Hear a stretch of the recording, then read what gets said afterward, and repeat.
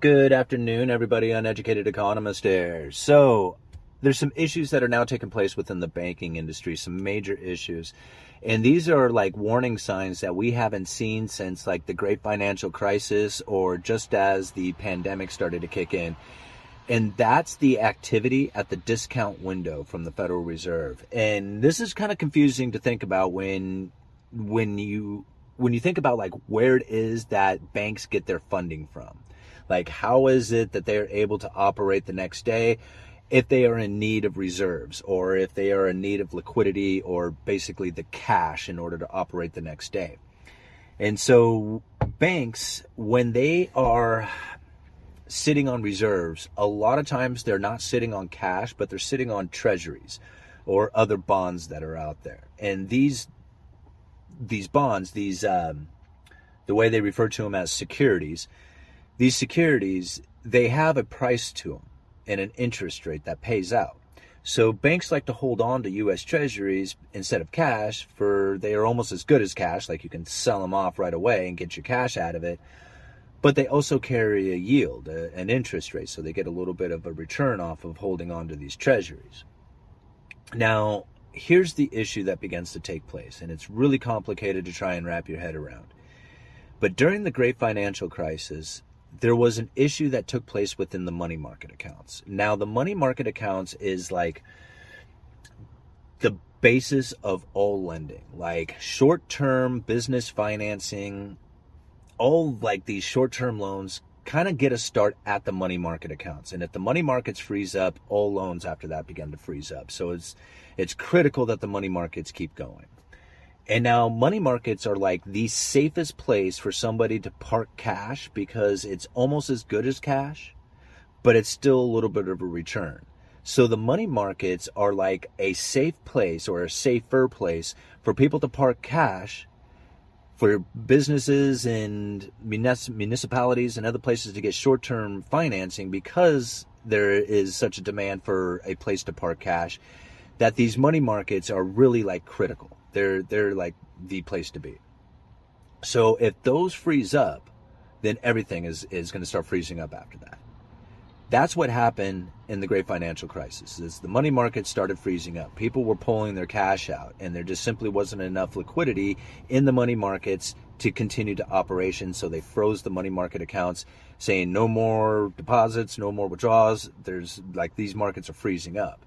And then after that, all the rest of the financial markets were going to start freezing up. That's when the Federal Reserve says, okay, wait a minute, you guys need short-term funding, liquidity. We're going to open up our discount window and start providing cash for all the banks out there. And now, again, that was an emergency event that took place. The money markets were freezing up, and the Fed opened up that window and kept the financial markets moving. Now, it happened again during the pandemic. Now, there's a little bit of a difference that is now taking place, because during the great financial crisis, the way the Federal Reserve established the Fed funds rate, or what they refer to as the effective fund rate, what it ends up being, the interest rate that these big banks lend to each other on an overnight basis, that has changed quite a bit from the great financial crisis to today. And this is really complicated. This is like incredibly difficult to try and wrap your head around. So I'm going to step it back a little bit and try and explain it as easily as possible.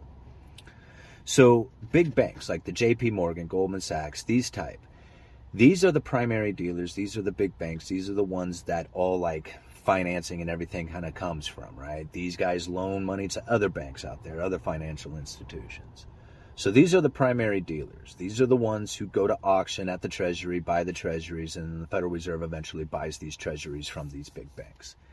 Another day is here, and you're ready for it. What to wear? Check. Breakfast, lunch, and dinner? Check. Planning for what's next and how to save for it? That's where Bank of America can help. For your financial to-dos, Bank of America has experts ready to help get you closer to your goals. Get started at one of our local financial centers or 24/7 in our mobile banking app. Find a location near you at bankofamerica.com/talktous.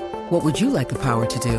Mobile banking requires downloading the app and is only available for select devices. Message and data rates may apply. Bank of America N.A., member FDIC. When you need mealtime inspiration, it's worth shopping Kroger, where you'll find over 30,000 mouth-watering choices that excite your inner foodie. And no matter what tasty choice you make, you'll enjoy our everyday low prices, plus extra ways to save, like digital coupons worth over $600 each week. You can also save up to $1 off per gallon at the pump with fuel points. More savings and more inspiring flavors make shopping Kroger worth it every time. Kroger, fresh for everyone. Fuel restrictions apply. So the way the operation used to work, when the Federal Reserve wanted to establish the Fed funds rate, the effective funds rate, what they would do is they would have a target, the Fed funds rate. Like today it's at 4.5, 4.75, whatever it is. So they established this rate. We're going to say 5%, right? So they put 5% on the wall and they say, hey, that's what we're shooting for. And then what ends up happening is that over at the big banks, the Federal Reserve will buy and sell treasuries off these big banks in order to create the amount of reserves that are within these banks, so that some of them would be in need of reserves and some of them would have excess reserves. This was called a limited reserve basis. So the ones who had excess reserves would lend them to the ones who were in need of reserves, and that overnight lending rate, whatever it ended up being, was the effective fund rate. The Federal Reserve needed to adjust that. They would buy or sell treasuries off those big banks until they were able to get the appropriate level to establish that effective fund rate, that overnight lending rate, to be what the Fed funds was. So I don't know if you got that, but basically the Federal Reserve would establish a level of treasuries or reserves within the big banks so that their overnight lending would land within the parameters of the Fed funds rate that they were shooting for. That's where all lending would then begin to take off from that interest rate. So if the big banks would lend to each other at that rate, any lending that they do after that would be at a higher interest rate. So this is how the Federal Reserve was able to adjust interest rates within the economy, is by establishing the amount of reserves that were sitting on these big banks. That's all changed now. So they've gone into what they call a abundant reserve system, and all these banks were loaded up during the great financial crisis, and then again during the quantitative easing programs during the pandemic. And so what that ended up doing is it flooded the big banks with these reserves, and they didn't need to lend to each other on an overnight basis any longer. So what ended up happening is they had these excess reserves, these bigger banks, and there was a couple of places they could park it, pretty much with the Federal Reserve again. There was accounts called the interest on excess reserves and the repo facility. And now the repo facility is also available to not only these big banks, but to like money market accounts and a few other institutions out there, in order to swap out either cash for treasuries or treasuries for cash. And that's what the repo facility was essentially for. And we saw the repo facility really step up into the game back in September of 2019. What had happened back then is that there was a lot of government spending that was taking place. And now these big banks, the JP Morgan, Goldman Sachs, the primary dealers, they were buying up this U.S. debt as the government was spending. So they were loaded on treasuries. At the exact same time, there was a huge corporate tax payment that was made, which took a lot of the cash out of the big banks and sent it over to the Treasury.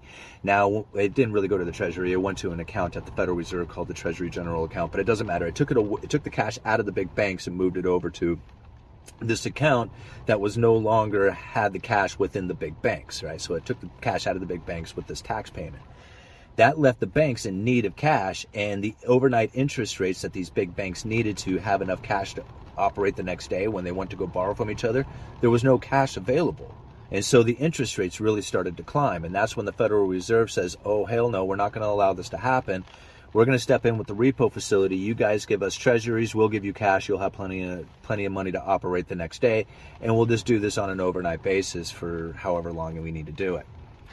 So that's how the Federal Reserve has pretty much been operating ever since, is that they established the Fed funds rate, which used to be the overnight lending rate that these big banks would lend to each other on, and they've moved that over to the facility over at the Federal Reserve, the repo facility, and the interest on excess reserves. And so now it has this channel that they can establish the Fed funds rate into.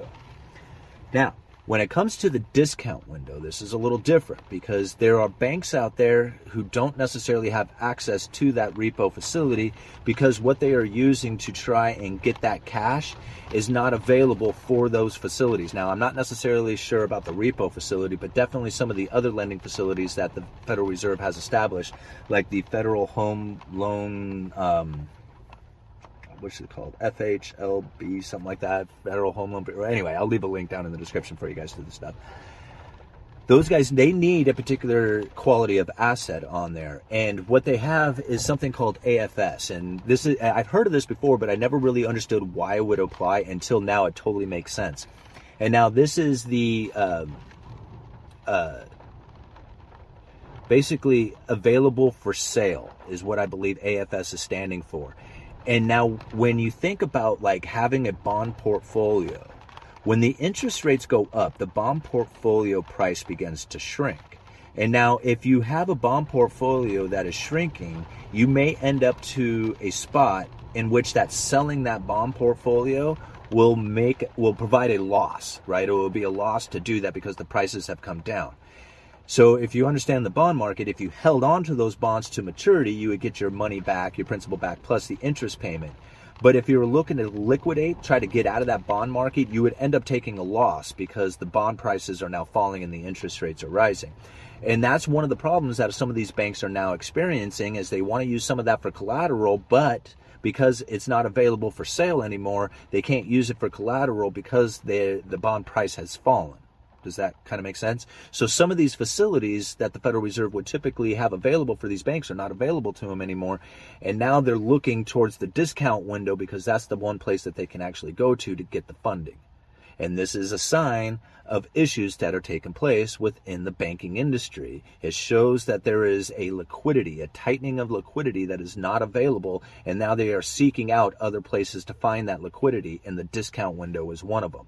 So is it a sign that there is like major problems?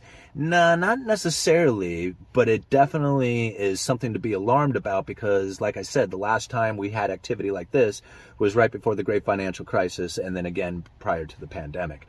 So is it an early warning sign? Very well could be. You guys let me know. Uneducated Economist. I'll leave links down in the description. Let's see, what else? I think that's it for now. All right. Uneducated Economist, you let me know.